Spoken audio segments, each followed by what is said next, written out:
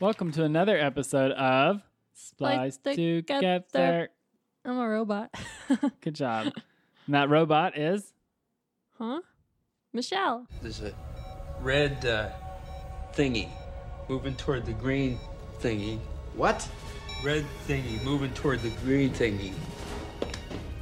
I think we're the green thingy. And I'm Harper. The raisins are all around the edge of these cakes.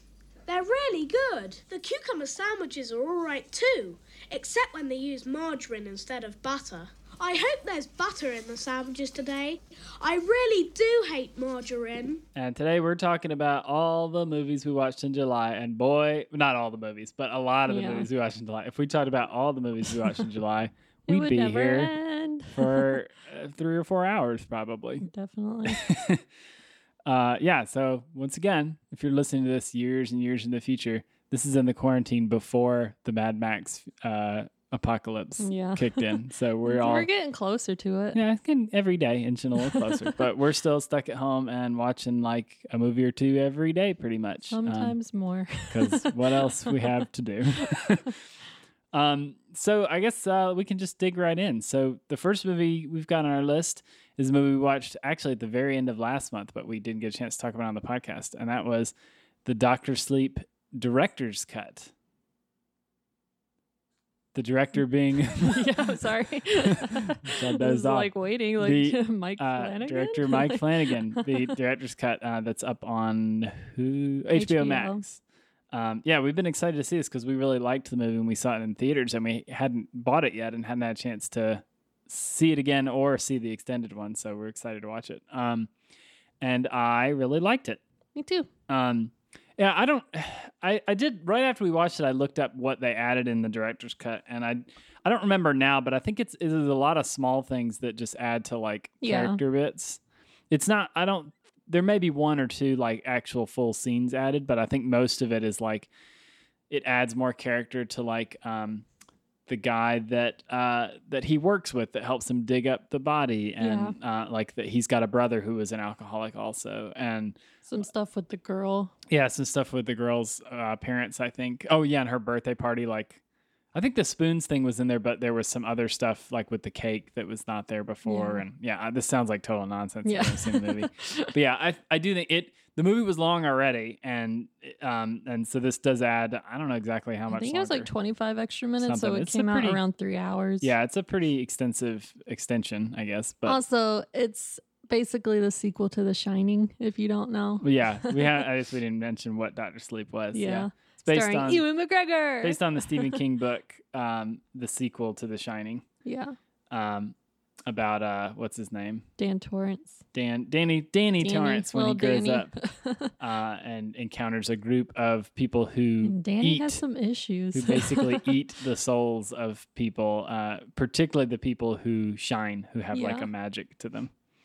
And yeah, I don't know if we talked about this I don't know if the podcast was going yet when we saw this originally. Which we saw at the Plaza Theater originally, early, right? Yeah, like in October. Which they filmed at the Plaza too, so that was cool. Yeah. But yeah, I still really like this movie a lot. I liked it better this time around, I think, actually. I think I liked it better too. Mostly because the problems I had with it, I kind of was able to set aside this time because I knew what to expect. Although the main problem I still have is the recasting of Jack Nicholson's character. Yeah, I agree. It just doesn't look like him. So it's just like, who is this bartender? Yeah, it bothered me less this time because I knew what was going on. But yeah, when the first he's time in the bathroom, which I think was extended, maybe he looks way more like him. But when they just keep the profile in the bar, it's just like it doesn't look like Jack Nicholson. So yeah, I agree. They just like shaved his hair weird. It's just sort of confusing more than anything. Yeah, I don't really know a better way that they could have done that. Like maybe just using his voice. Yeah. Or something, but yeah, I agree. It's distracting, but I do like that scene. If I can put that kind of a quibble about it aside, I think the dialogue's really interesting. I give it 4.5. Yeah, I think I did too. Let me check. I gave it a 4.5 as well, which I think might have been a bump up. I have a half star from the last time.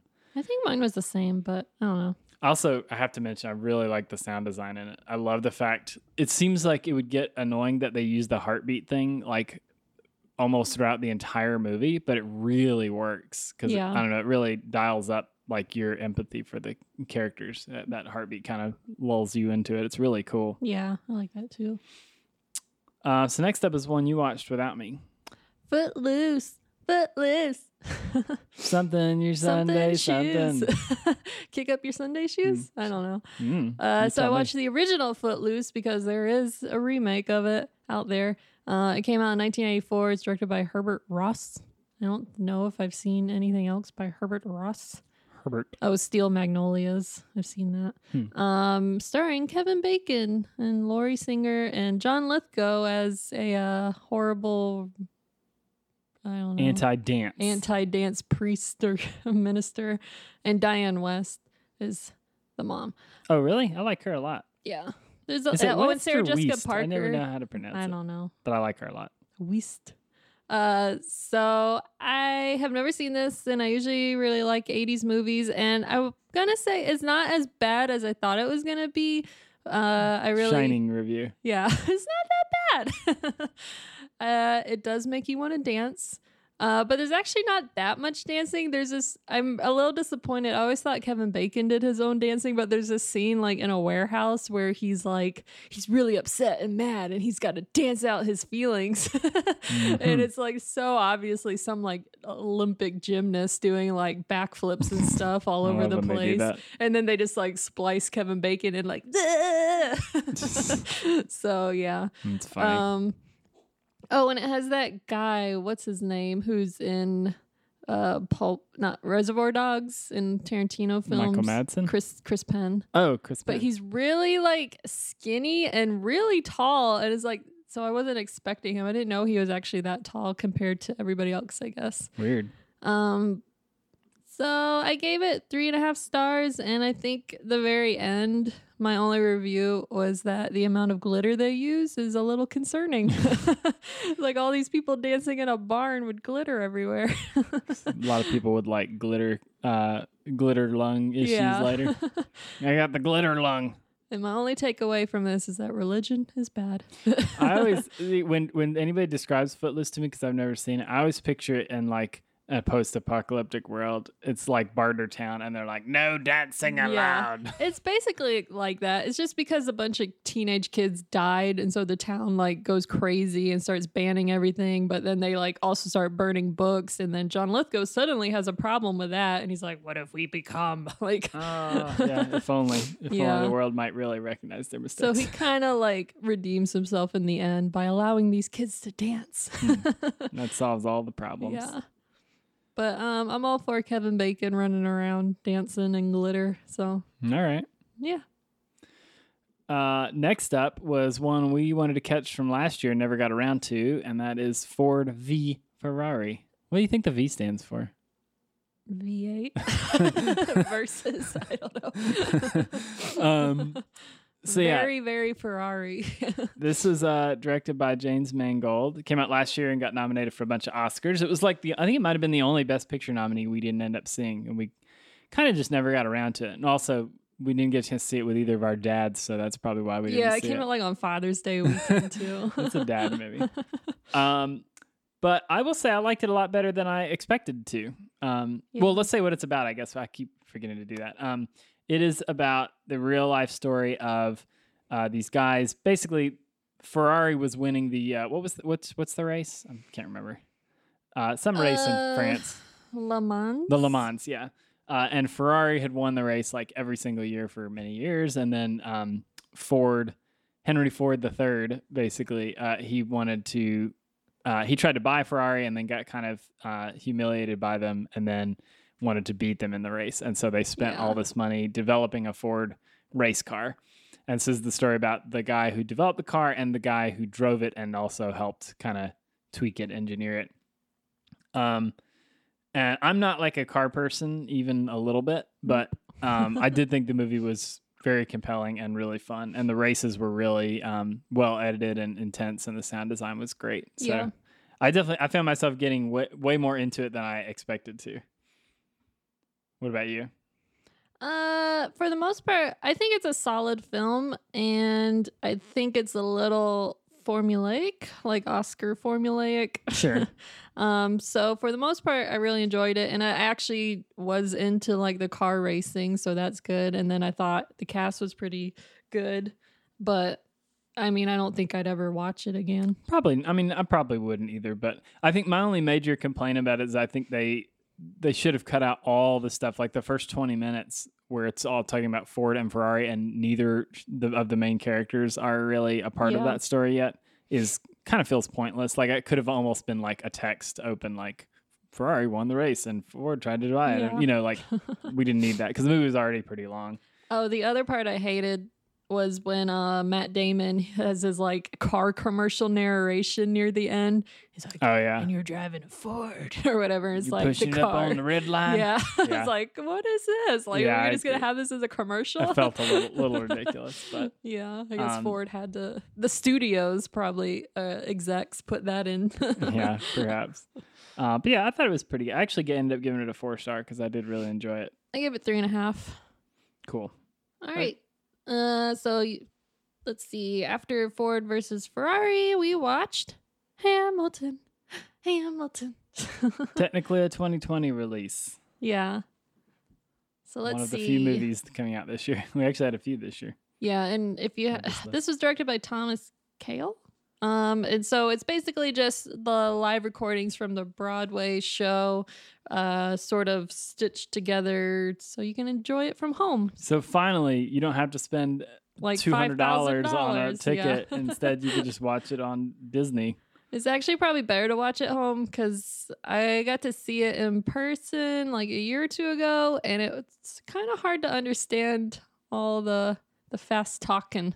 Well, I can, and I see any musical, I catch about a third of what they say in musicals. I'm just like, I like this melody. Yeah, so we were old people and turned the captions on so we could really take in all of it. This is one where it's like, sometimes like we talk about when we watch documentaries, like I don't know how to separate the movie from the play. Yeah, like that's my issue with how to review. I really enjoyed the play. Like I liked the play a lot, but I don't know necessarily this is a great movie because the play like is good. A movie I do think it's impressive that they edited this together from like I think 4 or 5, no, or more than that, a bunch of different performances because they did like some from the audience and some where they had no audience and they had the cameras up on stage real close to them. It does feel very seamless, like it feels like one performance, which is really impressive. And it's edited nicely and stuff, and you get some cool views like from above that you wouldn't get seeing it on stage. Yeah. So, which I had to see it with limited view, so I couldn't see like half the stage most of the time. So I was like, I don't know what's going on in that corner. Much better view then. You take what you can get in the world of Hamilton. But I did like the play. I like the music. The music is really catchy. It was like stuck in my head the whole week. And I think there are parts of it, like it doesn't necessarily to me feel like a solid story, but it does give you a really good, interesting history of a lot of these figures. Not just Hamilton, but like Aaron Burr and some of the other folks around him too. So, there's some cool stuff in there. And actually, I listened to a podcast later about how they did some of the sound design stuff, and it's pretty interesting too, how much work went into that. But yeah, I enjoyed it. I gave it a 4-star, but again, that's mostly for the play. Yeah, I gave it 4.5 because I like the play. So as a movie, I don't know. It's hard to separate it. Yeah, agreed. But it's cool to finally be able to see it after hearing nonstop about it for years and years. Hamilton? So Hamilton. Next up was a crazy little number. Boy, I don't know where this one came from. So we watched Xanadu, which came out in 1980, directed by Robert Greenwald, and it stars Olivia Newton-John and Gene Kelly, Michael Beck, a bunch of other weird people I don't know. Oh boy. This is one of the weirdest movies I've ever seen, for sure. Yeah. I've seen a lot of like strange movies, but this was really weird. It's a fantasy. It's a musical. It's a place where dreams come true. All in a roller disco, like, I don't know, club. So yeah, there's a lot going on in this film. Let me try and sum it up. Here's what this movie's about. Some paintings come to life. Yes. That are also maybe Greek gods. They are Greek goddesses. They're the muses, right? Yeah. And then one of those muses inspires a guy who paints album cover, who paints not original album covers, but recreates album covers for like store windows. Yeah. She inspires him and Gene Kelly, who is like a retired jazz musician, to create a roller disco. Yes. That's pretty accurate. But there's also like a weird animation scene in between. Yeah, I mean, there's also like a weird romance between it's very weird. Painting and man. So I think the famous review was Xana don't. Which I will agree with. Yeah. I would not recommend watching this unless you're like, I don't know. It would probably be really fun to watch in a huge crowd, like at the movie theater or something. Like if Wussy Mag did it. Yeah. It's just so weird. It's so strange. It's like, and in the beginning, like when Gene Kelly shows up, I was actually kind of interested. Yeah. Like, I don't know, just because he's so super charming and it's cool to see him. But a little tap dance. It's just so bizarre. Like most of the time, you can't. I didn't understand what either was happening or why it was happening. Yeah, I mean, I think Gene Kelly was probably the best part of the movie. Definitely. But 100%. Yeah, I'm just like, why is he in this? This might have been like one of his last films. I think it was one of his which last, is, I don't know. It's an interesting way to go out. Yeah. The last half hour of this movie was so hard to get through for me. It was just a bunch of monotonous musical sequences that serve no story purpose Basically, at all. I think they made up like, wouldn't it be cool if we did like a flashback number and whatever? So yeah, I gave it 2 stars. I can't believe I rated this movie higher than you. I gave it 2.5.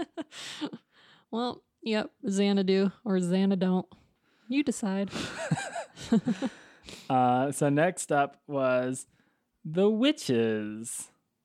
From what year is that? 1990. Oh yeah, because we watched 2 1990 movies in a row, I think. Yeah, we did. So The Witches is based on a Roald Dahl book, and it's directed by Nicholas Roeg, which is super weird. Yeah. But it's kind of a kid's movie, but also this is one of those movies that I think people mention. It would traumatize kids. Yes, that they mention as like a kinder trauma. Like, yeah, a movie that's definitely too scary for kids, but is made for kids. So it's about a little boy who him and his grandmother go to this hotel and discover that there's a convention of witches there that are planning on turning all the children of the world. It's darker than that. His parents die. And the grandma has like lung cancer or something. And she's also she has diabetes. Oh, but she has to go to the coast to get fresh air. Yeah. Because that solves diabetes. But she and she's had this like weird run-in with witches in her life. Yeah, like she lost part of a finger, right? Yeah. But they discover that weird. There's a convention of witches at this hotel, and the witches are planning on turning all the kids in the world into mice. And the queen witch, Angelica Houston. Yeah. She's awesome. And really overdramatic in this. Yes. So I like this a good bit, actually. It's pretty fun. It's got the same weird, like, dreamy fable feel of a lot of these, like, early 90s kind of kids sort of horror movies. Company of Wolves was the one that it really reminded me of a lot. Henson was involved in this, right? I'm pretty sure, because they do use like little mouse puppets and stuff, and the witches, the weird witch when she takes Jim her skin Henson off. Company. Yeah. I thought the costumes and the puppet work were really, really cool, and all the stuff with the mice, puppet or real, both are really cool. Actually, like it's surprising how well these mice could like jump and do all this crazy stuff on command. It's kind of amazing. Oh, although I hate the little kid so much. But yes, the main kid is horribly miscast. I agree. He is so annoying. He's annoying and monotone and boring. Grandma. It's okay. I can stay a mouse. Yeah, it's okay. Did you know they changed the ending of this movie from the book? No. Like in the book, he does stay a mouse forever, and the grandma is like super sad about it. They were probably like, we can't go that way. Well, yeah, the movie seems like it's gonna end that way, and then suddenly, the one witch who like got fed up and left comes back and cures him, and it's so like Deus it's so Ex weird Machina. too because he's naked. Oh, like, right. In a dollhouse. Yeah, like, he breaks lives in a through dollhouse it. as a mouse, and then when he turns like into a kid, he's like a naked kid It's like, in a you dollhouse. guys gotta put some pants on him. Like, I don't think we would have questioned it. But I do like, I wish it had ended the way it doesn't apparently in the book. And because he's like, I don't mind being a mouse. How long do mice live? And the grandma's just like crying. Probably as long as grandma's gonna live. But yeah, I don't want to know how many mice died in the making of this movie because it had to be hundreds. I don't know. There's all those scenes where there's mice running around, They're people like are super stomping. trained mice. Yeah, but how do those feel like stomp and it's never probably actually if they're stomp under on the a mouse? rug, like, I don't know. I would like to believe no animals were harmed. I can't imagine that at least 100 mice didn't die. Oh my God. But anyways, I thought the movie it's a lot of fun, and I think I had seen it as a kid, but I didn't really remember it. I had watched it a lot as a kid, so it's still pretty up there for me. I give it 4 stars. I gave it 3.5. And then we watched another movie from 1990. Child's Play 2. Correct. So it's directed by John LaFia, which I don't know what else he's done. But this is the second movie in the Chucky franchise. So if you don't know what Chucky is, he's a little crazy doll possessed by a serial killer who's out to murder somebody because of voodoo magic. And he has to take the soul of a young kid and then he'll be human again. Right? Something like that. Basically, yeah. He's a voodoo serial killer. Yeah. I thought this was a lot of fun, actually. I liked it a lot better than I expected to. I was expecting it to be kind of dumb. Well, because here's the thing. We've seen Child's Play 1, and then at a Halloween party many years ago, we watched Child's Play 3, and Child's Play 3 is real dumb. Yeah. It's not good. But this was pretty good, actually. There's like, I wish they had cut out the opening with like the toy lab where they're like, trying to figure out what went wrong with the toy and how we have to figure it out because there's like it's bad press because this lady died and the kid says that the toy did it. And then like Chucky electrocutes these guys in like the toy lab where they're like they're like fixing him. Yeah, it's just so bizarre. They build him to see if anything was wrong. Yeah, which is like okay. You just brought him back to life. Yeah. I guess they had to kind of throw that in to get him back. It's pretty silly. But after that, the setup is actually pretty good where like, Andy goes back, he gets into like a foster family. Yeah. And he keeps getting in trouble. No one will believe him. Yeah, he keeps getting in trouble for like destroying. Yeah, the dad in this foster family is so awful. Yeah, he's really mean for no reason. Why do you guys want foster kids? Yeah, he seems like he didn't want kids, and the wife just convinced him. Filling the hole in her heart. But I like the addition of his foster sister Kyle as his ally. She's a pretty cool character. And then, this whole movie really, though, is all about getting to the toy factory scene, which is awesome. Because they end up going back to the toy factory and they're like have this big showdown with Chucky in the toy factory where they kill Chucky not once, not twice, but 3 different ways. Spoiler. But it's awesome. It's like that part's really cool. Yeah, the production, when you see that huge vat of like melted plastic or whatever, melted doll stuff. skin. Yeah. Like something's going to happen. And all that. these like, it's like a video game. There's like all the big like pistons like crushing stuff. And it's pretty cool. And the production design in the toy factory is great. It's all super like primary colors. And that whole sequence is really fun. I really like that a lot. And the Chucky deaths are fantastic. Yeah. Shout out to Brad Dourif. Yeah. And his creepy little Chucky voice. I beg of you. It's a good impression. Thanks. So I don't think it's as good as the first one, but I still like it. I gave it 3.5. I think it's probably, I haven't seen the first one in a long time, but I would say it's pretty on par. I gave it 3.5 also. But yeah, I'm excited now. I wish it's frustrating that like a lot of these are on streaming, but the next one we need to watch, which I think is Bride of Chucky, is nowhere to be found. Because I've never seen anything after this. I haven't either. I've only seen the first 3. I haven't seen Bride, Cult, Child. Is there one more? I think that's it. I think there's 3 others. But yeah, I'm excited to watch this because this one was really fun. Yeah. So next, I watched Inside Man, but you have seen it in the past too. I have. So this is a 2006 Spike Lee film, Spike Lee joint. And if you haven't seen it, it stars Denzel Washington, Clive Owen, Jodie Foster, Christopher Plummer, William Dafoe. I can never say his name. Chiwetel Ejiofor. Yeah. Thanks, Harper. And basically, it's one of the best heist movies ever. Yeah, I wish I had watched this with you. Yeah, I'd be up for rewatching it. I like it a lot. I liked it a lot the first time we saw it. So Clive Owen is basically robbing a bank owned by Christopher Plummer, and Denzel Washington is the detective or hostage negotiator, because there's like 50 people inside the bank. Mm-hmm. But I'm going to not give away anything because I think there's a great twist in all of this. True. But I really like how Spike Lee sort of films it. So it's after September 11th, like New York. And so there's a lot of like different people in the bank that he has like social commentary on, like each person and kind of how they're going through life. I remember that. So there's like a Sikh bank teller who, when he gets sent out of the bank, the police go crazy and they're like, is there a bomb in your like turban and stuff? And they like rip off his turban. He gets beat up. And then like later on they're talking to him and he's like, you guys beat me up and you won't give me back my turban. Like, why should I cooperate with you? Like, I'm not the bad guy here. You go, buddy. Yeah. And then there's a lot of stuff with there's 2 women who have really big boobs. That's interesting. It's a plot point. Okay. So it's kind of like how they're treated. Yeah. No. But like they're like the one of the hostage people had very large boobs, and they're like, you matched the description. She's like, so I'm in trouble for having double D's or whatever. Damn. So I really like it. It's a little like the style is very contrasty, so it's like that early 2000s like high colors and stuff. Yeah. Yeah.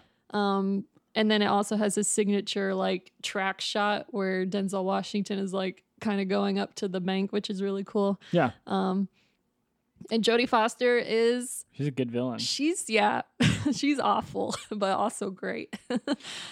I think I'd have a hard time watching this now because the score would just make me think of When the Levees Broke. Yeah, he did use the same score, which I guess is like a year after that.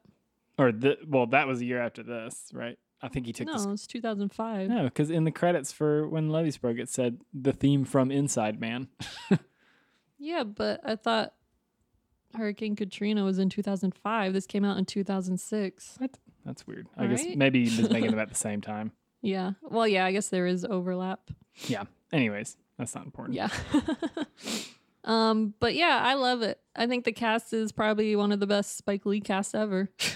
Yeah. I need to watch this again. It's been a long time since I've seen it. It's currently on Netflix, so we can watch it whenever. Plus, we own it. So we'll do it. Yeah, we own a Blockbuster used DVD version. I think we got a Blu-ray version of it now. We'll see. I thought we swapped it out. We'll see. So yeah, I never really hear a lot about this for Spike Lee stuff, but I think this is one of his better ones. Yeah, it's just a really solid crime movie. Yeah. It's really well done. It has great twists. Like if you don't know what the twist is, then definitely watch it. Mm-hmm. So yeah, Inside Man. All right, so next up, we watched Never Ending Story. So yeah. 1984. Which, can I say, as a kid, I only caught glimpses of this, like bits and pieces on TV.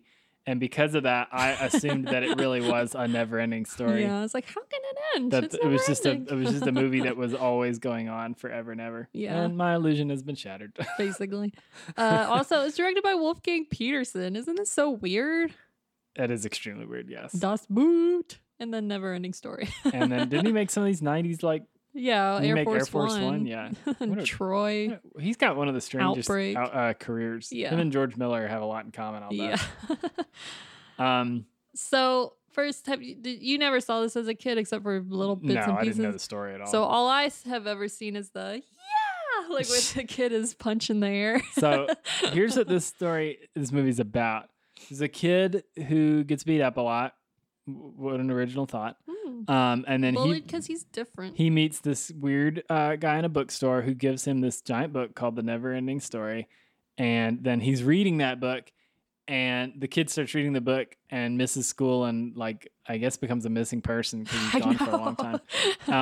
And, like, the school has this creepy, like, attic. Like, yes. How did they leave that unlocked? And then eventually it becomes, like, this weird meta thing where, like, in the story they're talking to him and about him, and he has to save the day by reading the story. Who can save us, a human boy. By yelling something unintelligible out of the window. Oh, yeah, his mom's name? Moonchild. That's like his mom's name, right? He's like, I'll give you my mom's name. Yeah, he has to. Moonchild! Yeah, except it sounds like.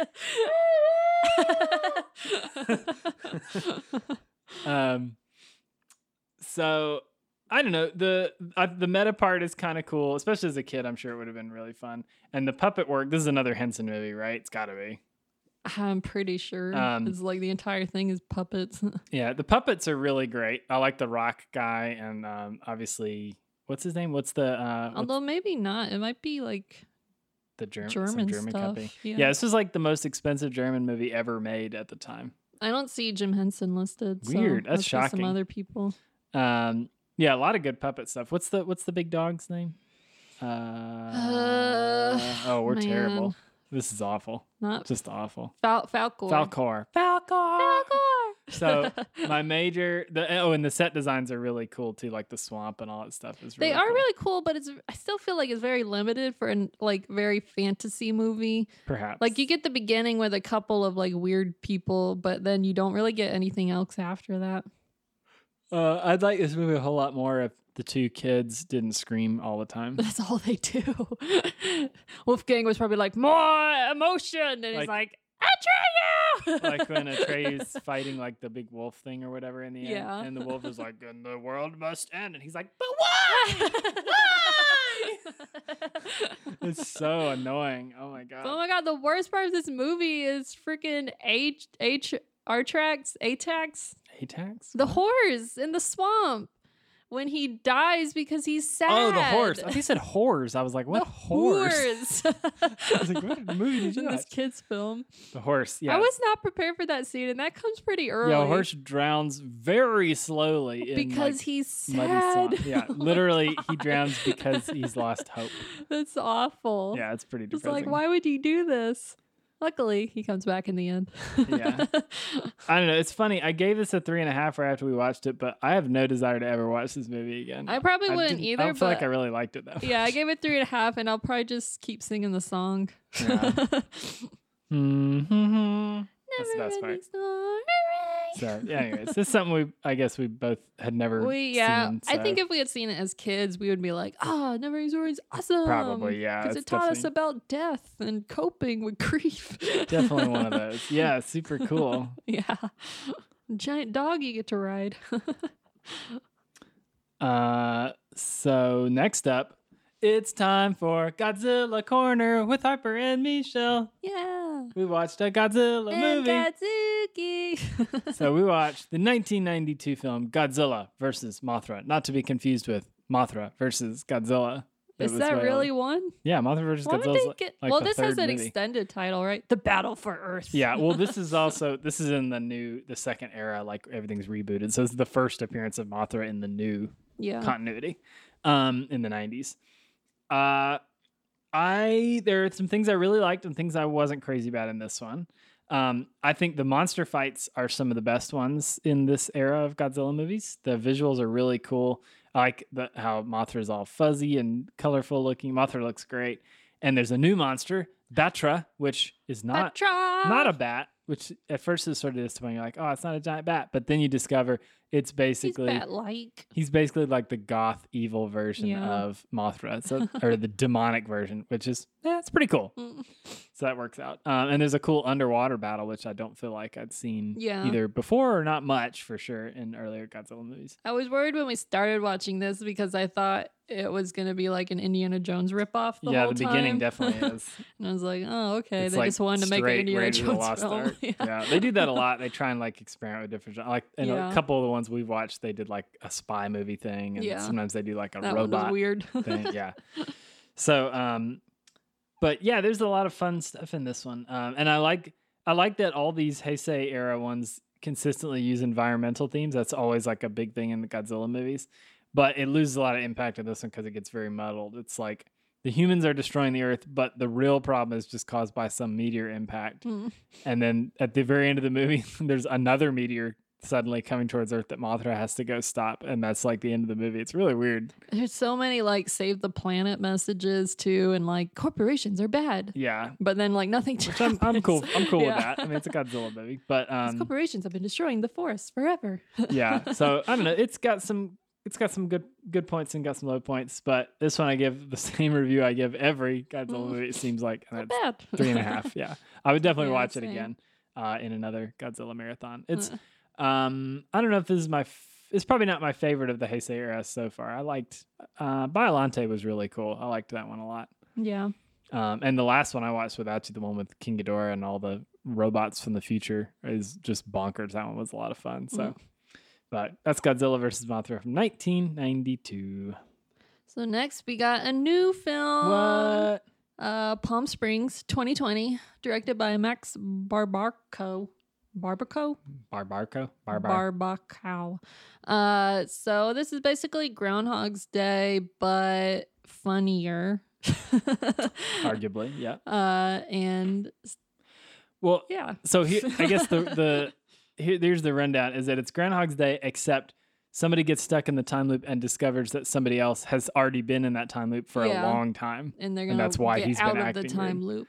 Yeah. So, I thought this is a pretty solid romantic comedy. Like a lot of the first like 2/3 of the movie are genuinely really funny. Yeah. And clever. I really liked it a lot. Like I like when they're like they're stuck in a loop at a wedding, like a destination wedding in Palm Springs, and then so in one of the loops they like do this crazy like pirate hostage thing. Oh yeah, with a bomb. Yeah, with a bomb in the cake.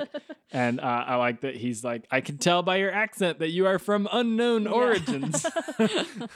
Like there was, I genuinely thought the first like half of the movie especially was really pretty funny. Yeah. It stars Andy Samberg.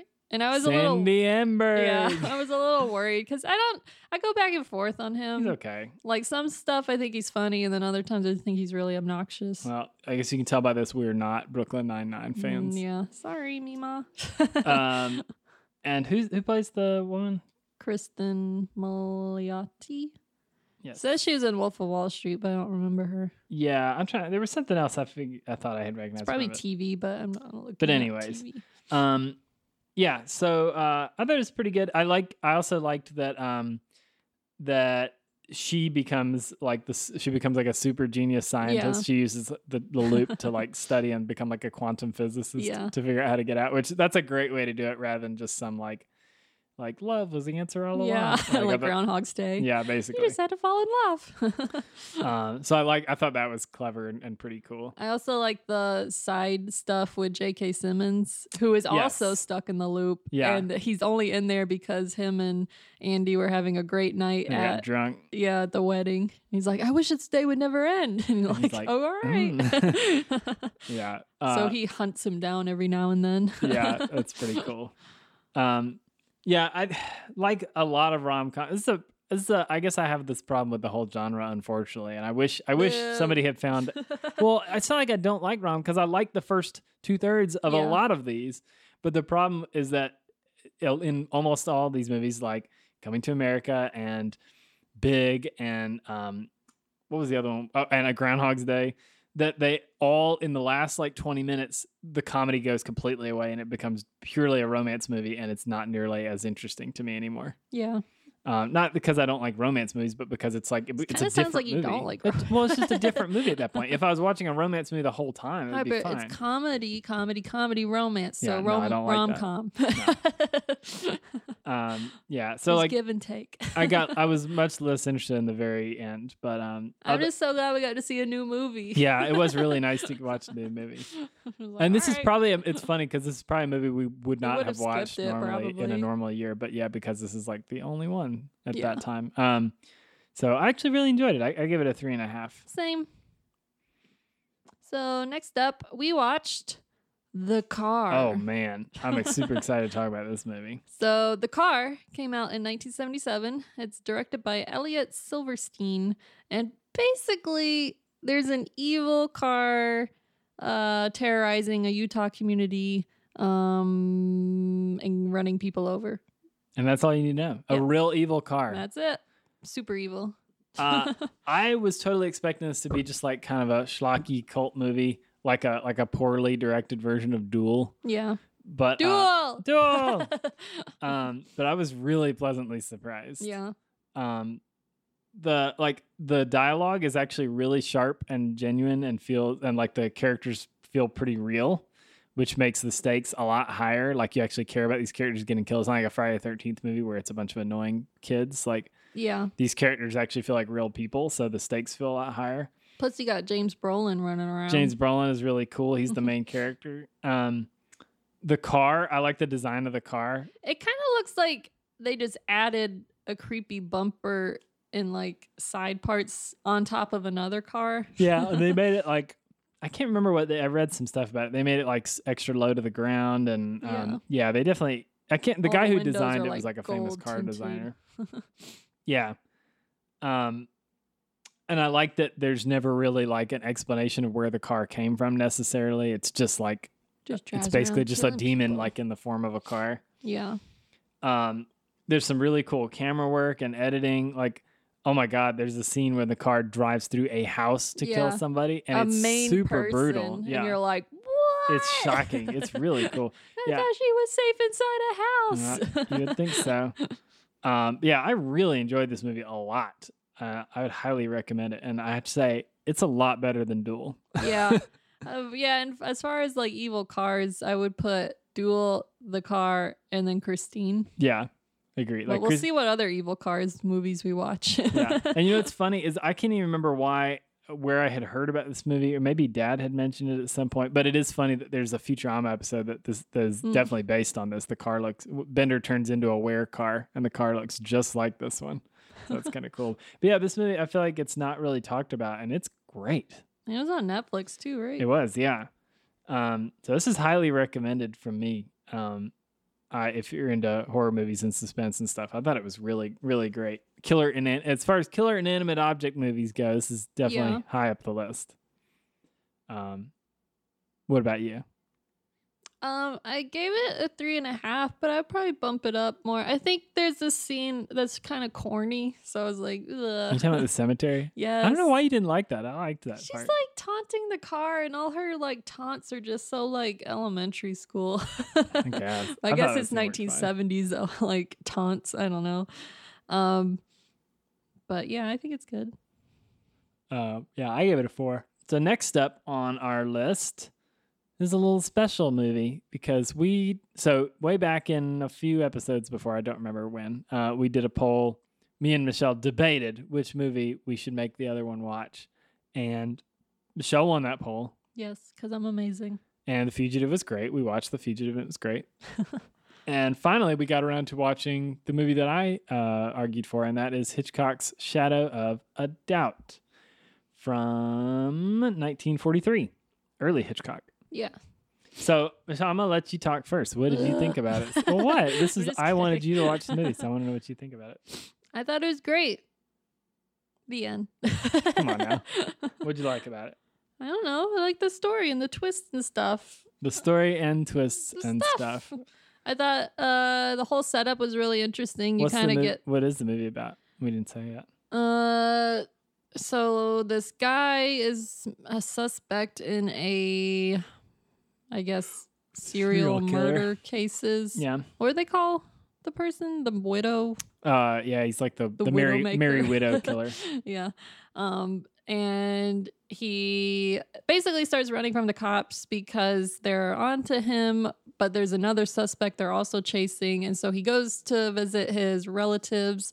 And he has a special relationship with his niece because they're named after each other. And she kind of feels like she knows him the best. Yeah, they almost have like a telepathic, like it's implied that there's like a weird psychic connection between the two of them. And so it kind of starts like the cops come and follow him, and then they talk to the niece and kind of convince her that she needs to start looking out for anything weird. And so she has to start really like, do I know this person as well as I think I do? Could he have done this? And then all these other little clues start popping up. Mm-hmm. And then he goes crazy and tries to kill everybody. Yeah, he basically is trying to stop kill her because she's the only one who knows the truth. Yeah, I think this movie, it's incredible that this movie came out in 1943. It's like, it's pretty modern. Almost 80 years old, and it's still really shocking and really exciting.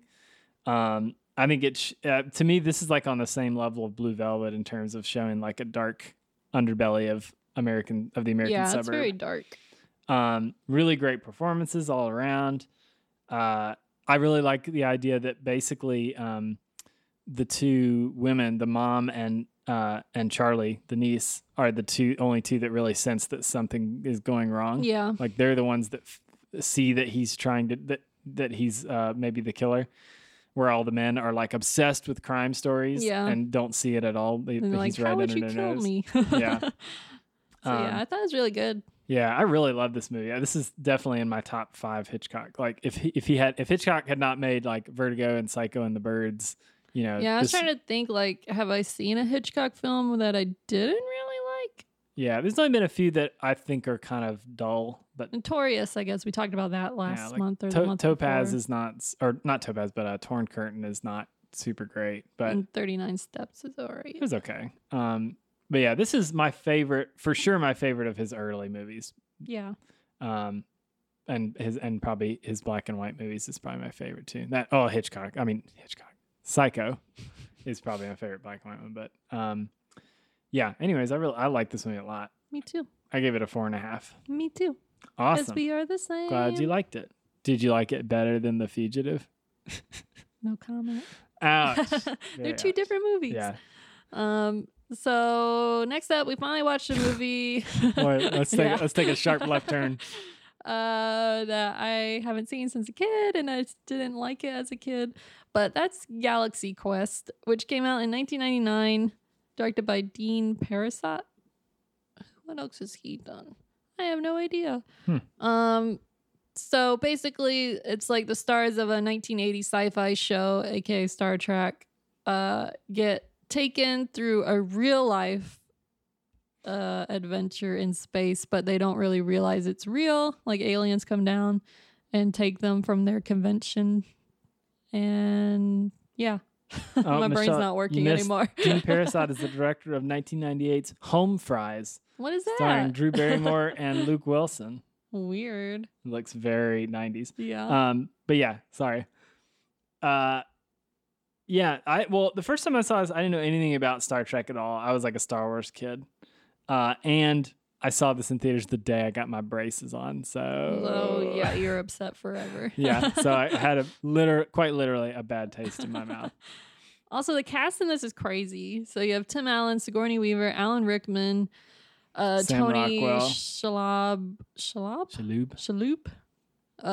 and what's his name, Justin Long, and forgot. Dwight as a very small character. Yeah, so, Dwight is like not even a speaking role, aka why do we say Dwight? Rainn Wilson. I thought I was gonna hate this just because I didn't like it as a kid. I'm like, it's not gonna be funny. It's gonna be Michelle dumb. Picked it anyways. Yeah. Well, I gotta give movies a chance. But I thought it was great. I really liked it. I thought it was really funny. And if you're a sci-fi nerd, all the jokes make sense now. It's a very, very satisfying parody and homage to Star Trek, to 60s sci-fi especially. Yeah. I would like this movie a lot more if the depiction of like the nerds at the convention wasn't so like gross and humiliating. Like there's no redemption to that at all. It's a little close though. Sometimes It's just those are like the worst people of the conventions we go to. Well, like they didn't show any of the normal people. Well, who even just Justin go. Long, who's like the featured nerd. Yeah. Even he's like, oh, he lives with his parents and he's such a dweeb. Like, Well, I thought that's just because he was young, not because he's like a loser. But yeah, that bugged me a little bit. But otherwise, it's a lot of fun. Yeah. And the performances are really fun. Alan Rickman especially is really great. Yeah. His voice is amazing. Yeah. I also really like Sam Rockwell. Like, yeah, he's really funny. He's the guy. He was like a he guest. worms his way into it. Yeah, he was like a guest on one episode of the show, like back when the show was and on. He died. Yeah, and he died. He was a red shirt, and then he worms his way into like getting in with them on the convention circuit, and so then he gets drug along on this actual dangerous adventure, and is constantly worried that he's going to die as a red shirt. Basically, it's pretty funny. So I would recommend it. Yeah, it's fun. I mean, it's free to watch. I don't know that I'd want to like own this movie, but it was fun to watch. And it was free. It's free on, well, not free, but it's on Amazon Prime. Yeah.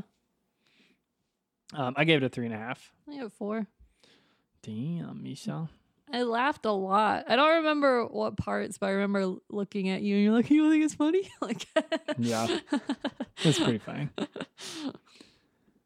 All right, next up is the part of the month where we decided we wanted to watch some long movies for some reason.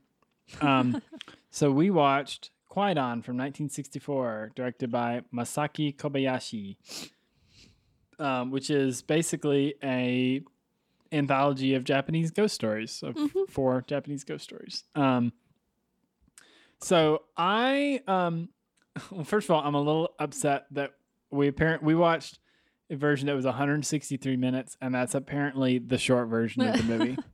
That apparently because we have the Criterion DVD, and apparently, actually, we watched it on. I do have the DVD, but we watched it on HBO Max, maybe. I think so, yeah. But yeah, they have like the original version, which is like not the uncut version or whatever. But anyways, I think there's some really cool stuff. The stories are a little uneven. Some are better than others, for sure. Because there's 4 segments? Yeah, there's 4 segments. There's the first one is with the... What's the first one? Hair? Or is that the second one? Yeah, basically the guy leaves his wife and then comes back and she's a ghost, I think. Yeah. And her hair. He leaves her because they're poor and he wants to go marry somebody rich. Yeah, he marries a rich woman, but she's awful, and eventually he leaves her and goes back. Because he realizes he was truly happy with her.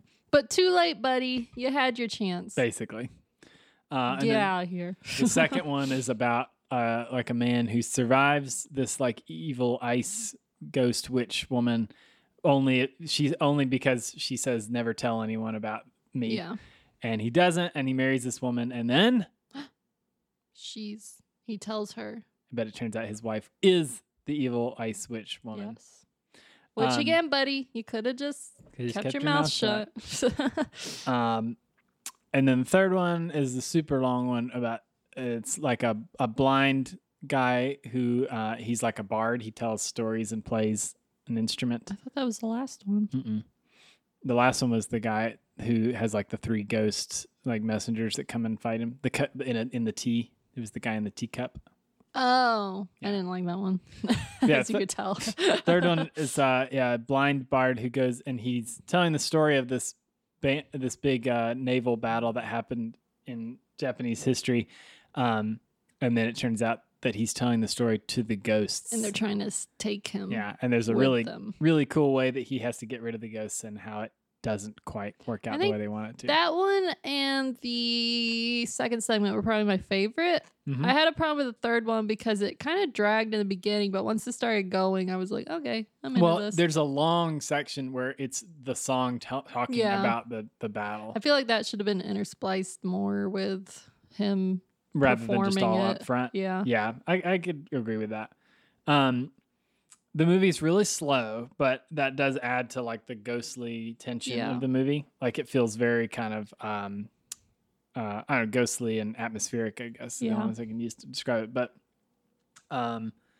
it probably still could have been tightened up a lot because the stories are really simple. Yeah. Like, I mean, we literally just described the movie in 5 minutes. And it's almost 3-hour movie. But it bothered me a little bit as a sound designer that the sound is like super, super minimal. Like, extreme, like there's hardly any backgrounds or anything, So in part of my review, I said some wind and rustling leaves would have gone a long way. But the movie is super gorgeous. Like almost you could pause it at any moment and it looks like some kind of painting. Yeah. The production design is really beautiful. Like it's all on sets, but like the backgrounds are like these crazy painted matte paintings of the skies. It looks really cool. Yeah, all the sets are really, really cool looking. And there's a bunch of like water stuff in the third one. Yeah, too. well, like it all takes place, almost all of these stories take place outdoors, but it's all very clearly on a set, but it's all very like theatrically designed and really cool looking. Lots of cool fog and the third story alone, I almost wish that was just the movie and like I would watch that one on its own. The only problem is I still don't understand why. I feel like each of these is supposed to have a moral, and I don't understand that one really. Because like the blind guy didn't do anything wrong before really to deserve it. Yeah, but in any of the four stories, the only person that does anything wrong is the first one, the guy that leaves his wife. And the second one, the guy just tells his wife about a but weird he thing that still happened to him. brought it upon himself. This guy didn't do anything. I guess, yeah. Well, nothing. Well, I was going to say nothing bad happens to him, but yeah. Yeah. And the last one, he just drinks a cup of tea. But I did like I think the third one's the strongest, and it's also, I wouldn't say gory because it's not very bloody, but there is a part where like you just see these little ears like floating around and stuff. Yeah, it's pretty cool. Yeah, third one's especially interesting. That's where the poster comes from too. The guy with all the like writing on his face. Yeah, it's a pretty cool movie. It's a movie we've owned the DVD for years and years just because I always thought it looked interesting and I just had never got around to watching it. So I'm glad we finally did. And maybe one day, a couple years down the road, maybe we'll watch that full cut, the extent like the original version of it or whatever. We'll see. But yeah, it was quite on. What'd you give it? I give it 4 stars because the cinematography makes it worth it. The cinematography and production design definitely makes it worth watching. It's very pretty. Mm-hmm. It's a pretty movie. All right, so next up we watched Casino, which is a 1995 Scorsese movie. The Scorsese. So basically, it's Goodfellas, but in Las Vegas. That's what it's about. That's what I always thought, but it doesn't really. It kind of is, though. It's just like mobsters trying to take over, like get their piece of the pie in Las Vegas, except for Robert De Niro's character, who's kind of try to play it straight, I guess. But his downfall is his marriage to Sharon Stone and friendship to Joe Pesci. Yeah, like as usual, the like wild mobster who doesn't play by the rules. Yeah. But I did like that. This to me, this is kind of a twist on Goodfellas in that in Goodfellas, it's like all of my life I wanted to be a gangster, and it turns out being a gangster is scary, basically, kind of. And Casino is like I want to get out of that life and start and run a legit business. Only to find good at it. Yeah, only to find that running a legit business and dealing with local government is just as corrupt and dangerous as being a mobster. So essentially. So that's like, I think it's enjoyable. It's just too long. Like we kind of said the same about Irishman. The Irishman. Irishmans. Because it's 3 hours, I think. Longer? Yeah. No, it's 3. But the cast and crew is great, and there's some really. Would we say this has probably the best split diopter we have ever seen? Yeah, I can't even remember when it was, but there was one where it's like it's lined up so perfectly with the set that you wouldn't really ever be able to tell unless you were really paying attention. So but I think like cool. The camera work is really good. It's awesome to see. It had one really hilarious scene that I definitely will always remember, where the plane crashed in the middle of like the golf course. Is because the FBI had been tailing Joe Pesci for so long that they ran out of gas. That was pretty funny. The last half hour is, or not even more, it may be more than that. Just the last part of the movie is really boring though, because it's just a constant loop of like, it gets really repetitive. Sharon Stone breaking down and running away, and then coming back, and then going to Joe Pesci, and then running away, and then coming back. Yeah, so it's just kind of dull. But yeah, I read in the trivia, this is what Martin Scorsese says about this movie. There's no plot at all. It's 3 hours, but no plot. So you know this going in. There's a lot of action, a lot of story, but no plot. I 100% agree with that. This movie has no plot at all, which does make it kind of a drag. Yeah. In some ways, but it's pretty good. It's definitely not my favorite Scorsese movie, but not his worst. No. I gave it 3. Oh my God. What was that other one that we hated? Silence? Oh, Silence was terrible. That was so long and so boring. This is better than Silence. Yeah, I would agree. I would probably watch this over Irishman too. Oh, definitely. Yeah. This is at least a little, it's got more colors to look, pretty lights to look at. I don't know. Yeah. Oh, the costumes are crazy. We didn't talk about that. Yeah, all the characters had like a million different Robert De Niro has like 100 pastel suits. Yeah. And Sharon Stone has like every single outfit is different. Yeah. And I think they got to keep him, right? Yeah, it was something in the trivia. It was like 70 outfits for Robert De Niro. He got to keep them all. So yeah, I don't know if it's entirely worth seeing. I think maybe once on a slow Sunday. All right. Yeah. I give it 3.5. Agreed. Next up, we have another new movie from 2020. Yeah. That one is The Beach House, which is on Shudder. Came out this year. I mean, this was like the first actual release. I think it probably had some festival stuff last year, but directed by Jeffrey A. Brown. And basically just about these two, like a guy and a girl who they're like college sweethearts, and they run away to the guy's family cabin, only to find that beach house or beach house, not a cabin. Yeah, it's called the beach. Yeah, house. sorry, it's not called the cabin house. Okay, all right.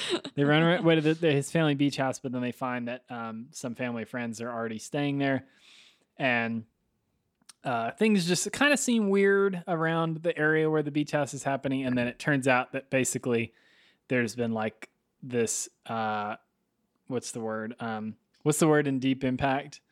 Extinction level event happening. Yeah. Where like, are they creatures from the sea or are they aliens that landed in the sea? I'm not sure. I think it's supposed to be something from very long ago that is uncovered in the sea and then starts taking over. Yeah, and basically it starts like driving people crazy. It's very like Last of Us style, kind of like it makes people either go nuts or kill themselves or so, and they're basically just trying to avoid getting infected. It was okay. Okay, so the guy is awful.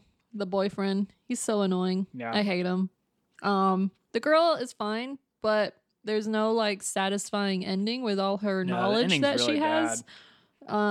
Yeah, she's like a marine biologist, right? Some kind of biology major specializing in exactly what's happening. So you think like, oh, this is going to come into play at some point. And like, it's really doesn't. The only reason that exists is so she can talk about stuff like this before it actually happens, so it doesn't come out of nowhere. A little like, okay, I think you could have done it better.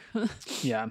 But the only, so like I thought it was really boring, except that the effects are really good. The creature effects are really fantastic. Especially there's one scene where she has to pull like a tentacle worm thing out of her foot, and it's very hard to watch. It's really well done. It's the only good thing going for this movie. I think. The creatures are pretty cool, but especially like the second half of the movie is just them wandering around in the fog forever. Nothing actually happens. So annoying. Also, he's not even a good boyfriend. Like they set it up that he like disappeared, and this is their chance to like reconnect, and then he just dropped out of college. Yeah, and never explains anything. It's like, don't risk your life for this, bozo. Like go save yourself. Like it's so frustrating. So I'm assuming a man wrote this film. I don't know. Yes. It's like, come on, buddy. Yeah, it's not great, unfortunately. I gave it a 3-star, and that's mostly for the effects. I gave it 2.5, and that's only for the effects. Yeah, I was probably too generous. Yeah. Luckily, it's really, really short. Yeah, it's like 89 minutes or something. But yeah, I mean, again, we were just like, I wanted to watch some stuff on Shudder because I hadn't in a while, and I was like, oh, this is a new movie. Maybe this will be okay. But nah. Next up is one I watched on my own, and that is Ganja and Hess from 1973, directed by Bill Gunn, who is also in the movie, and starring Dwayne Jones from Night of the Living Dead. Which is pretty cool. I actually had kind of forgotten about that he was in this. He's the main character. So I only really know the poster of this movie. Yeah, I'd seen a year or maybe 2 years ago, whenever it was, when Horror Noir came out, that documentary about black horror that Shudder put out. that's really great. They talk a lot about this movie because it is like, it's really, well, I'll get to it in a minute, but the movie is basically about this guy. He's a anthropologist, I think, and he gets, while he's studying stuff, his assistant kind of goes crazy and stabs him with this ancient blade that is also maybe like infected with some ancient disease. Yeah. And the doctor finds himself basically craving blood. He basically becomes a vampire. But they play being a vampire as like an addiction, and an addiction that's that you're a victim to. It's like an addiction. So it's very much, in a lot of ways, you could look at it as like an allegory for like drug addiction in the Black community and how it's treated as a monster rather than as a health problem. Yeah. But it's also just super interesting because it's a movie directed and written by a Black man. It was intended to be a blaxploitation movie. They hired Bill Gunn to make this blaxploitation movie, and instead they got this super experimental vampire movie that's just, it's really out there. The way it's put together is really, I guess that's my problem with it, is it's kind of hard to follow because the narrative is real all over the place. I think I was working when you were watching this, and I was just like, what is you happening like, out there? Yeah. There's a lot of weird sound design with like African chants that are all delayed. I was like, is he watching like a documentary? And then just people like screaming. Voodoo or something? Yeah. But I love that it's a movie that basically stars almost only Black people, and they're not, like, especially in the 70s, especially for like blaxploitation movies, you expect it to be like, oh, they're a bunch of like poor people or gangsters or pimps or whatever. But in this, he's like this super rich doctor, like famous anthropologist, and he falls in love and turns this woman into a vampire who is also like very rich and like classy and stuff. You know, it's just, they're the kind of characters that you didn't expect to be portrayed, as particularly in 1973. Yeah. So that's really cool. Yeah, very subversive in that way, for sure. But it's pretty wild. It's really interesting and definitely a really important part of African American horror movie history. And so was this in that documentary you watched? Yeah, that's what I said. Oh, I missed that part. I talked about that a lot. I was eating grapes. But yeah, it's a pretty interesting movie. There's a lot of different ways you can interpret it. There's a lot of stuff about religion in it too. Yeah, I think we should watch it together sometime because I definitely would like to watch it again. Because I wasn't expecting it to be quite so experimental either, so I maybe wasn't in the best mindset for it, but it's pretty interesting. So I gave it a 4 out of 5 stars. Cool. Next up, we watched The Descent. Man, which came out in 2005, directed by Neil Marshall. And so this is a group of 6 friends reunite for a caving expedition after a very traumatic past experience. Yes. And they find themselves being pursued by bloodthirsty creatures in the dark in a cave. This movie rules. Yeah, I really love this movie. You get 6 badass women just doing their thing. Yeah. Exploring unknown cave systems, fighting bad guys. This movie the cast is 99% female. Like the only men. Even the monsters are mostly female. Yeah, it's a mix of male and female monsters, but there's only one man in the entire movie, and he's only in the first like 5 minutes of the movie. A jerk. It's true. Yeah, it's just a genuinely fantastic horror movie. Really well made. The set design is awesome because it all feels very real, and all the cave cinematography is really cool. The monsters are cool. It's great sound design, cool music.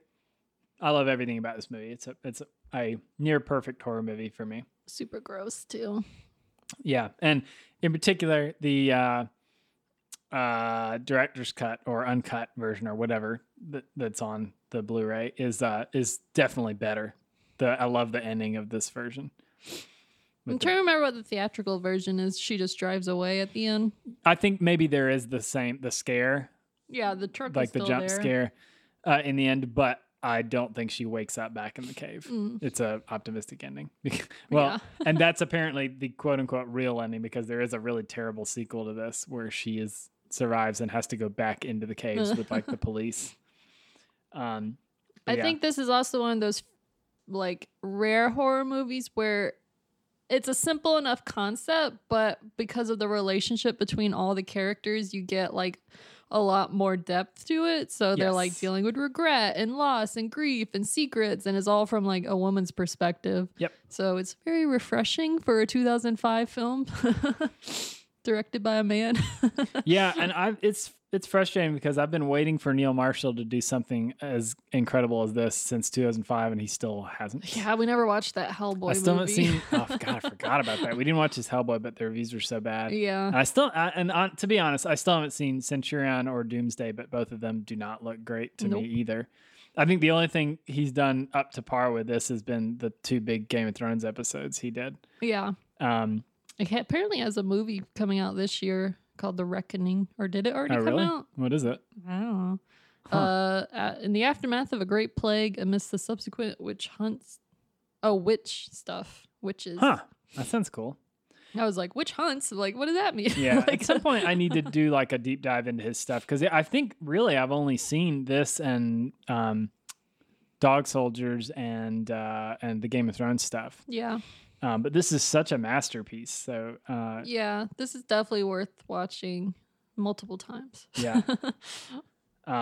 We watched it on Blu-ray, but it is on Tubi for free right now. So if you don't mind watching it with some ads, that's a way to do it. I think the only thing that doesn't hold up as well is that they have like their little personal video camera and it has like night vision on it. Well, but like every early 2000s horror movie had to have like a night vision sequence. Yeah, if somehow everybody who bought like a $200 camcorder from Best Buy or Circuit City, it had a night vision setting, which is impossible. Yeah. But yeah, it works. It's very Silence of the Lambs-esque. Yeah. So I highly recommend watching this. I mean, that's a 5 for me for sure. Yeah. What's next? Another horror movie. We continued in the horror stuff. So we watched Sinister, which came out in 2012, and it stars Ethan Hawke.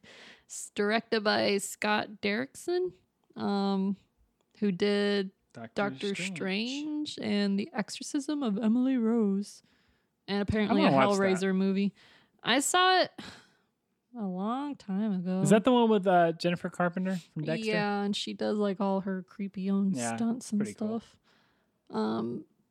But anyway, Sinister. So basically this true crime writer moves in, or he's starting a new case. He's kind of like flailing, I guess, in his career because he had a very early success, kind of like in Cold Blood, I guess, against the police department. And then this family gets brutally murdered, but there's a missing girl. They don't know where she went.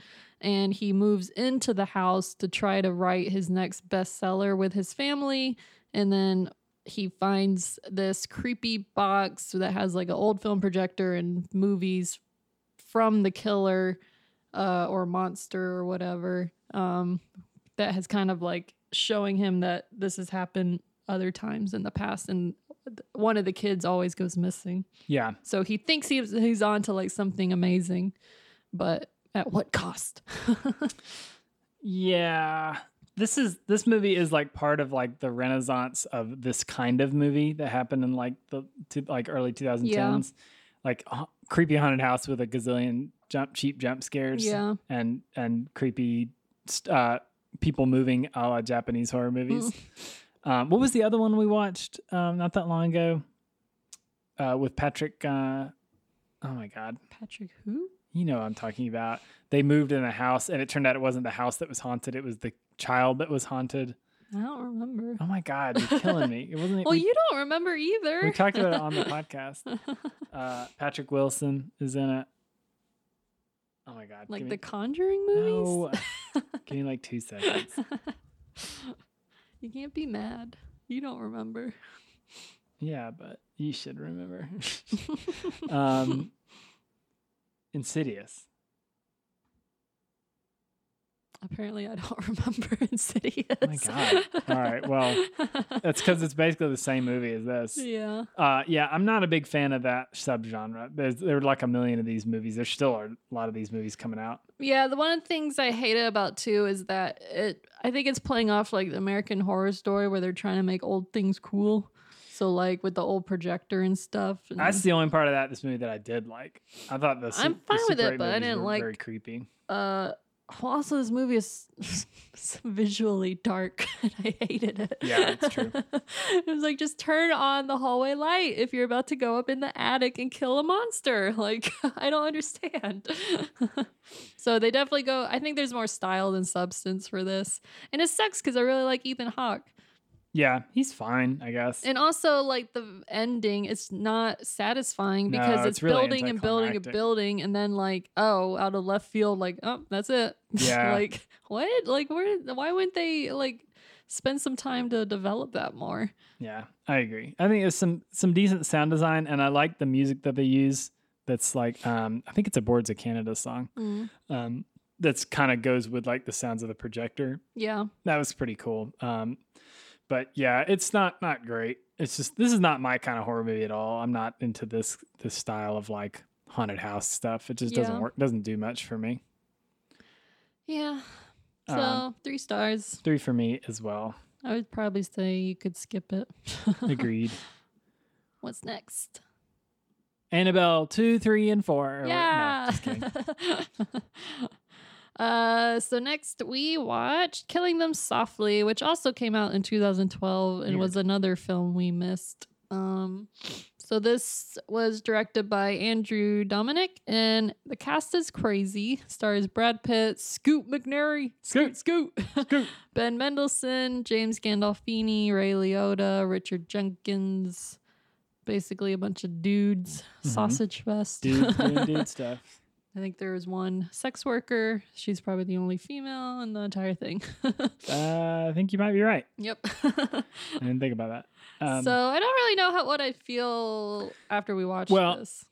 Because I don't even know what it's about. Yeah, the movie is basically, it's about like these guys that rob a poker game because it's complicated, but because they basically think they can get away with it, but they don't. And a contract killer, Brad Pitt, is hired to take them out because of that.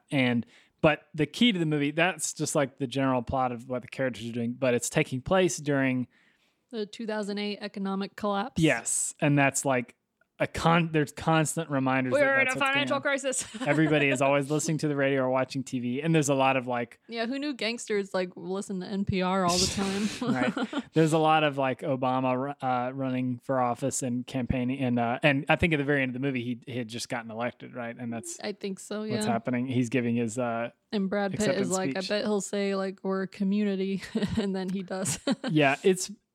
So the actual like contract killer stuff it's okay. It's pretty dull. I think maybe it's because that's not really the point. Yeah. I think the point is it's all about like American capitalism and how it's funny how like even the economic crisis, the hired killers comedy, have it rough too. Yeah, exactly. The comedy of the movie is how it affects like these gangsters too. Yeah. It's like you'll fly coach or whatever. Right. They're constantly arguing over prices, rates and stuff. Yeah. The movie is okay, but I will say the very last scene that's like 5 or 10 minutes long, where they're in a bar and Brad Pitt's just trying to get paid for having knocked off Scoot McNairy. Scoot. And they're watching on TV. Everybody outside is celebrating. There's like confetti everywhere, and they're watching Obama give his speech, and it's just fantastic. Like that last scene is so good to me. And the last line that Brad Pitt says, "America isn't a country. America is a business. Now pay me." Is awesome. Yeah. Like if it wasn't for the last scene, I wouldn't have liked this movie very much. But the last scene is really fantastic. Yeah. I don't really know what it's about, but yeah. Well, tell us about that one Letterboxd review that was funny. Well, it was just kept saying like, it's James Gandolfini. Oh, we're in a financial crisis. Oh, look, it's Scoot McNairy. We're in a financial crisis. Where's Brad Pitt going? We're in a financial crisis. Yeah, very true. Yeah, and I don't know, like, he did Assassination of Jesse James, the director. Oh, did he really? Yeah. Interesting. So I guess it's kind of similar to that. But yeah, I just don't know what to take away from it other than they're in a financial crisis. And, I mean, it's interesting. I think it's based on a book, and I'll bet the book is, I don't know. I feel like I'd like the book better. And then, the cast is good. I think Brad Pitt phones it in a little bit, but and James Gandolfini maybe. James Gandolfini. I think this might have been James Gandolfini's last movie. Maybe, I don't know. But so anyways, I gave it 3.5. I did too. It's on Netflix if you want to hear about the 2008 financial crisis. It has great poster design and text usage. True. Font choice. All right. So next up, Impetigore. I don't know how to pronounce it. I'm guessing Impetigore.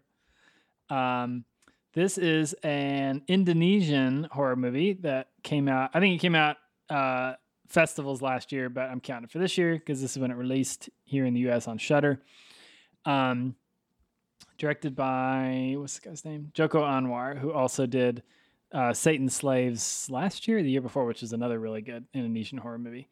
But basically, this woman gets attacked, and the guy that attacks her says some weird stuff about her family. That she's not orphan. She lives with her aunt, but she doesn't know anything about her past. Right, like she doesn't know where she was born or what happened to her parents. And the guy who attacks her says some weird stuff about it, and he's like a cultist or something, it seems like.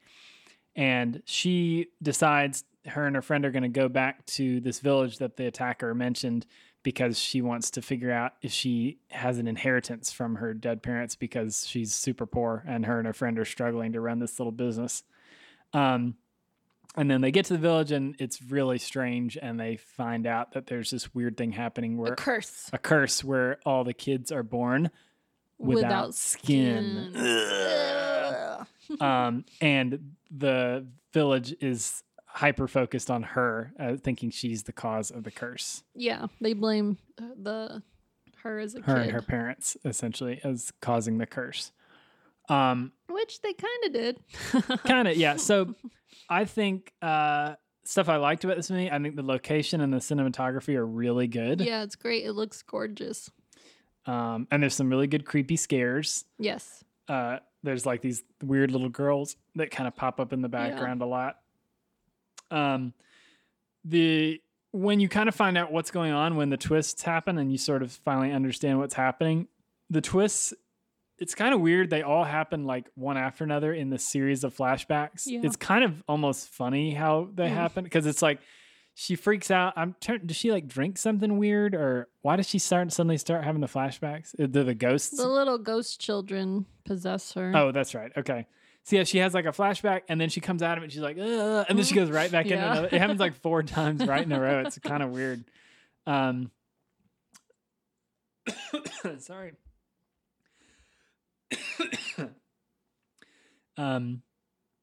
But basically she figures out what's going on, and there's a big twist as to what actually happened and that whether she's the cause of it or not. Yeah. And has to figure out how to escape. Yeah. So I thought it's pretty good. I mean, it's a new movie again, which is exciting to see something new from this year regardless, but it's certainly a lot better than Beach House. Oh my God, yeah. This is like light years better. I liked it a lot. I thought the 2 main women, the best friends, were great. I just really liked their dialogue back and forth. It was super genuine, and I felt like they were really best friends. Yeah, and the main woman, let me see, is it? Yeah, Tara Basro. She's also the main character of Satan's Slaves. She's really good in that too. And they're also really smart in like how they approach the whole thing. Because like we can't just come out and say like I'm blah blah blah. Like they build up a backstory about it and like how they're students researching puppet stuff. Yeah, there's weird like shadow puppet. Yeah, I guess that sounds weird. Like, too. But yeah, I thought it was great, and except for the very last scene. Yeah.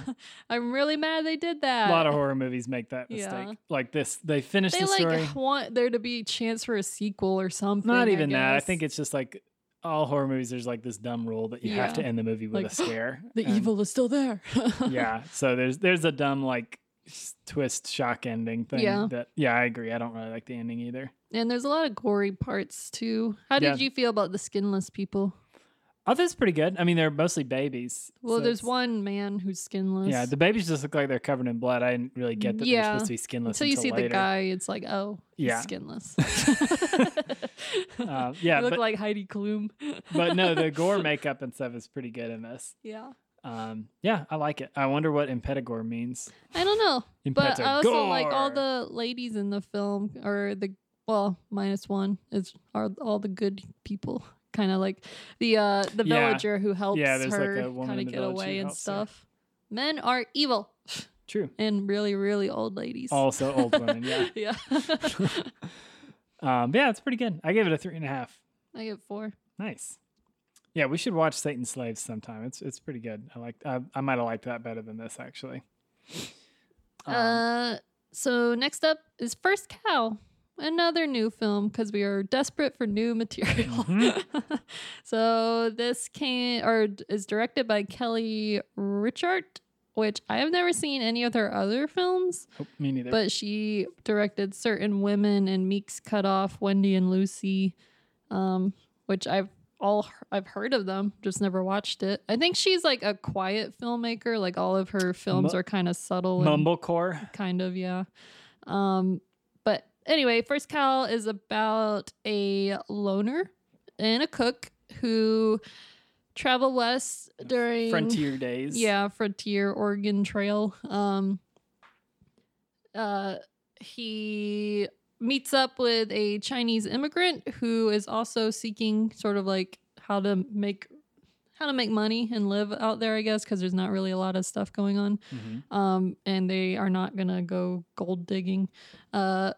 And one of the people in the town they live in gets a cow. So it's the first cow like in Oregon. And they decide to start stealing milk to make pastries and make a living. Yeah. So they're stealing milk from this rich guy, basically to sell pastries back to that same rich guy. And trying not to get caught. Yeah, I mean, it's funny. It seems like a lot of movies we watched lately are about capitalism. Critiques on capitalism. Yeah, this one in particular about like early American capitalism and how basically the drive to make money drives people to become thieves and murderers. Like that's the only thing they ever think about. It's not wrong. Right. And they just like, that's all they think about is how to make money. Yeah. I like the way that it's shot. It's a square ratio movie. As all A24 movies are. Yeah, it seems a common theme. I was hoping for more cow. There's only a few cow the cow's not scenes. really that important. I mean, it's important to the plot as a plot device, but yeah, it's not really in the movie very much. I feel, my big problem with this is that I didn't get the ending at first. Michelle had to explain it to me a little bit, but I get it, but it's also not a very satisfying ending. It just sort of ends. Yeah, it's one of those. I don't usually have problems with what's the word? Oh my God, what's wrong? Ambiguous endings. I don't have a problem with ambiguous endings generally, but this is definitely one of those movies where when the credits rolled, I was like, "What?" So yeah, there's not really a conclusion, which leads me to believe there's going to be a second cow. 2 cows. What if there are 3 cows? Yeah, I mean, it was okay. It's not necessarily. It's very quiet and subtle, and it's long too. Yeah, felt long.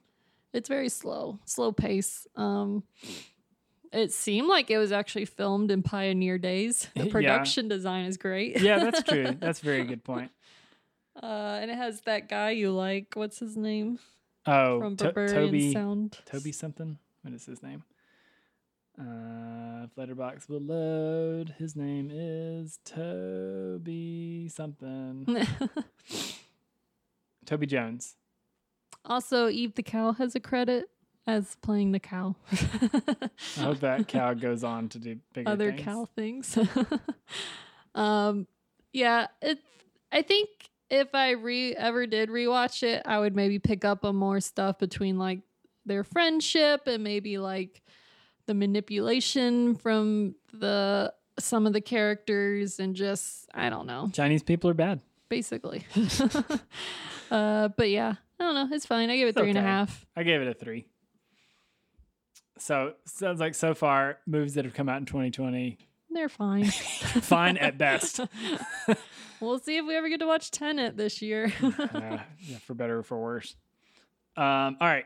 We got one last movie to talk about, and that is Next of Kin from 1982, directed by some Australian person named Tony Williams. So Next of Kin is kind of a slasher, I guess. I think that's where I heard of it. It was on like a lesser known slashers list. Yeah, I'd say it's more slasher. Although it's not much slashing. Yeah, not to the end. It's about this woman who her mother dies, and she goes to the house where her mother lived, which I think used to be like their family home, but then they turned it into like a rest home for the elderly, is what it seems like. A retirement home. Yeah. And then she starts reading her mother's diary and seeing that like people in the rest home start dying. Mysteriously dying. Yeah, these strange deaths. And things are just seeming kind of weird around her, like she might be going crazy.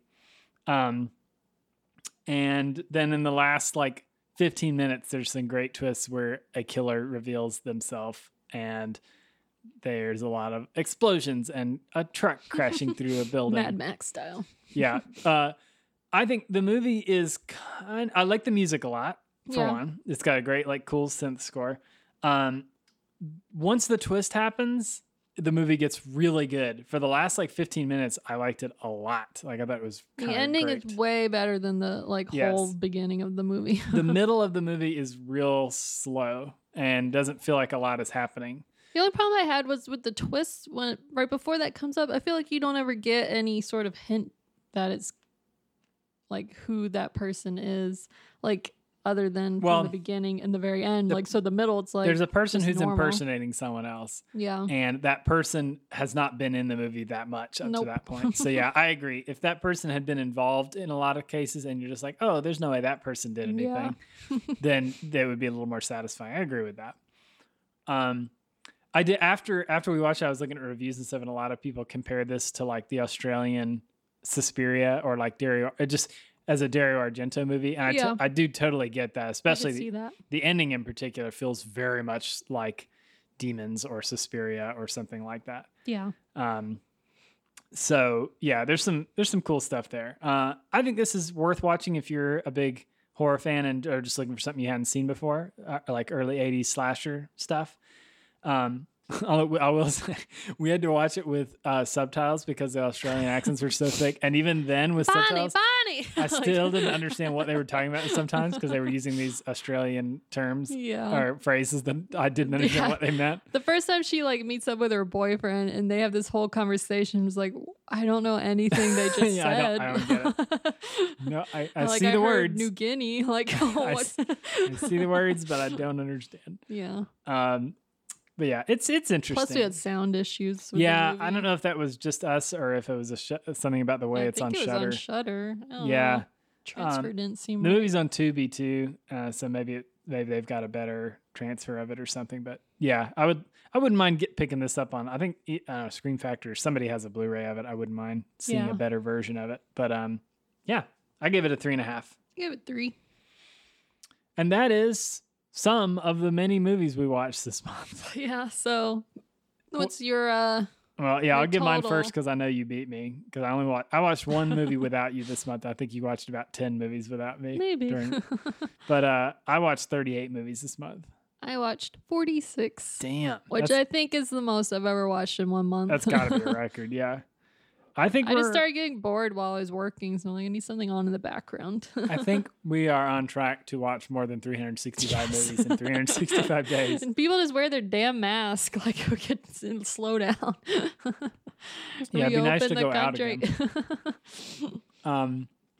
Yeah, we've watched at least one movie every day this month, and almost every month since May.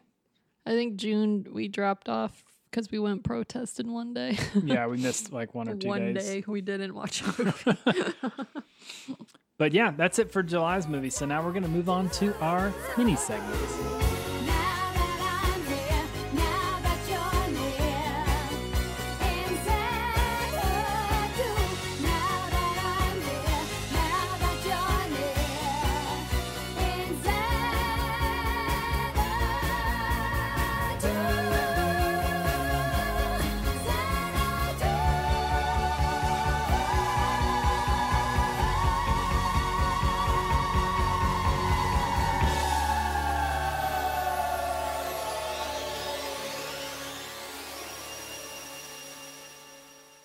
right, so our mini segment for this episode is going to be a movie memories. Anyone want some popcorn? Yeah! Shh. Movie memories. Movie memories. Movie memories. Because our memory has gotten so bad. I'm a little worried about our memory. Like, I didn't even remember Insidious. Yeah, how many times during this podcast have we had to stop and figure out what we're trying to say? Well, did you see, like, COVID can cause, like, memory loss? Got it. We've got it. I know. Like, what if we did have it? Now we have brain damage. Hurry, smell my breath. Oh Can you smell it? Yes. So we're going to talk about 2 movie memories from the distant past when we used to go out and see people and be around other people. Yeah. So I'm going to go first.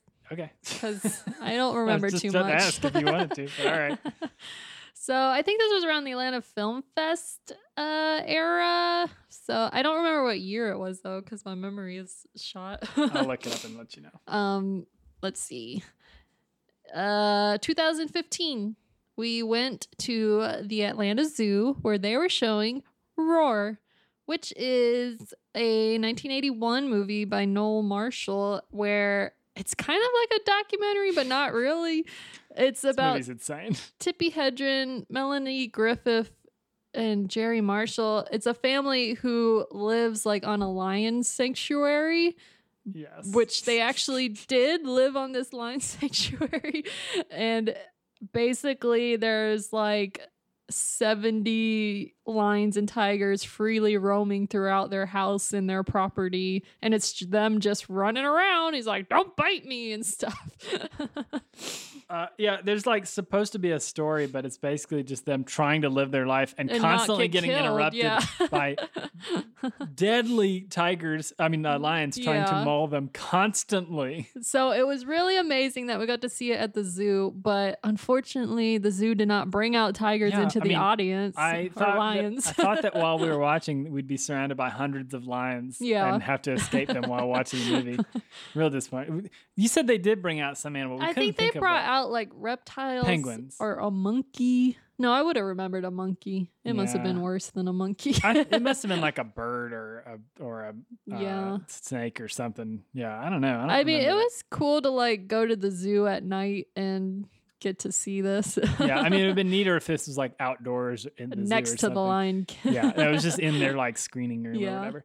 But still kind of interesting. I mean, it's good for how many people could say, like, I went to the zoo and watched Roar? Like, this movie is insane. Yeah. Insane. It's so the tagline for the movie is, no animals were harmed in the making of this movie. 70 members of the cast and crew were. Oh, yeah. And they had some guy, too, at the screening who worked on it. Oh, that's right. He was like, this is the one job in Hollywood if you needed money, they were always hiring because nobody wanted to do it. Probably also because people kept getting cycling in and out because they had to go to the hospital. Yeah, so he said he would like every now and then like you do a week or two and then like go back a couple months later. Yeah, it's worth. I don't know that the movie is that worth seeing. Like it's more about. It would be way better as a behind the scenes documentary. Agreed, but it's at least worth it to watch the trailer or look up pictures from it and just see. When we're talking about lions, we're not talking about like people living in a house and there's like 2 lions and they're trying to kill them. Cubs like either. That'd be like a horror movie. Lions. We're talking about like just looking at the picture on Letterboxd. There's like 30 lions attacking this guy in their house. And also the lions fight each other too. Like you're not just fighting. So you have all these like weren't there like elephants and stuff too? Other dangerous animals? I don't remember. They might have been outside. Yeah, there was like a elephant or something. Yeah, the movie been a while. The movie's insane. Totally insane. Yeah. Yeah. Anything else to say about Roar? I don't remember what the guy at the zoo was. I don't think he was like a camera guy. I think he was just like a set person. Yeah, I can't remember. But like, oh my God, imagine the smell too. Just like 70 giant Harleys running around. So if you watch Tiger King and you need more big cats Roar. in your life, hey, they're cats and kittens. Yeah. Check out Roar. Nice throwback to 3 months ago. The Tiger King days. Yeah. The one I wanted to mention was one of the many times we got to go to the plaza and see somebody from a movie. Yes. So we went and saw The Room, which we had seen at the plaza before and since, I think. Yeah. It's one of their recurring things. So we saw The Room, and Tommy Wiseau was there. The man himself. And we've got the pictures to back up the crazy stuff that happened. We were in line for the movie in the lobby of the plaza, and Tommy Wiseau walks in. Yeah. He's throwing a football back with and forth. Some other person dressed as a Tommy. Yes. I mean, half the people in the line are dressed as him. Yeah. Or somebody else in the movie. He's throwing a football back and forth. For whatever reason, Michelle's got her camera out and is trying to take a picture, and I guess he took that. I don't even know if I was going to take it. I think it was just around my neck. But he took that as a cue to grab us out of the line and take and have us take a picture with him. Yeah. Like put his arms around us. Take your time. It's cool. And he was so sweaty. So sweaty. It was gross. I mean, it was everything we hoped it would be. It was so gross. And the other thing I remember from that screening too, I had to find it. We videotaped the entire interview they did with him on stage, either before or after the movie. And the interview was bizarre. Because there was a time when me and my friend were trying we were going to write captions for the whole thing, or subtitles for the whole thing, and put it up on YouTube. Understand any of it? Yeah. I think we gave up at a certain point. But I will remember somebody in the audience, it was a Q&A section, somebody asked him, how many belts are you wearing? And he was wearing like 7 belts. Yeah. So that was a pretty memorable thing, mostly because I walked past the Polaroid of it that we took every day and laughed at thinking we took a picture with Tommy Wiseau, not of our own volition. Yeah. He forced us to take a picture with him. Please don't touch me. It was very strange and very funny. So that was pretty memorable. Yeah, I miss events like that at the plaza. Yeah, one day things like that might happen again. Maybe, if we're lucky. Tommy, if you're listening, I hope you're safe out there. Of course he's listening. He's probably selling Tommy World masks. Yeah. I'd buy a Tommy World mask. Well, that's it for this episode, but don't forget you can always see a list of all the movies we talked about on our Letterboxd. The ones we didn't talk about. Yeah, and the other 25 movies we didn't talk about. You can also follow us on Twitter at Spliced Podcast or on Facebook at Spliced Together. Let us know what you watched this month. If you saw any new 2020 movies, especially, I want to hear about good stuff that we can watch because we're desperate, please. Yeah. And then we'll see.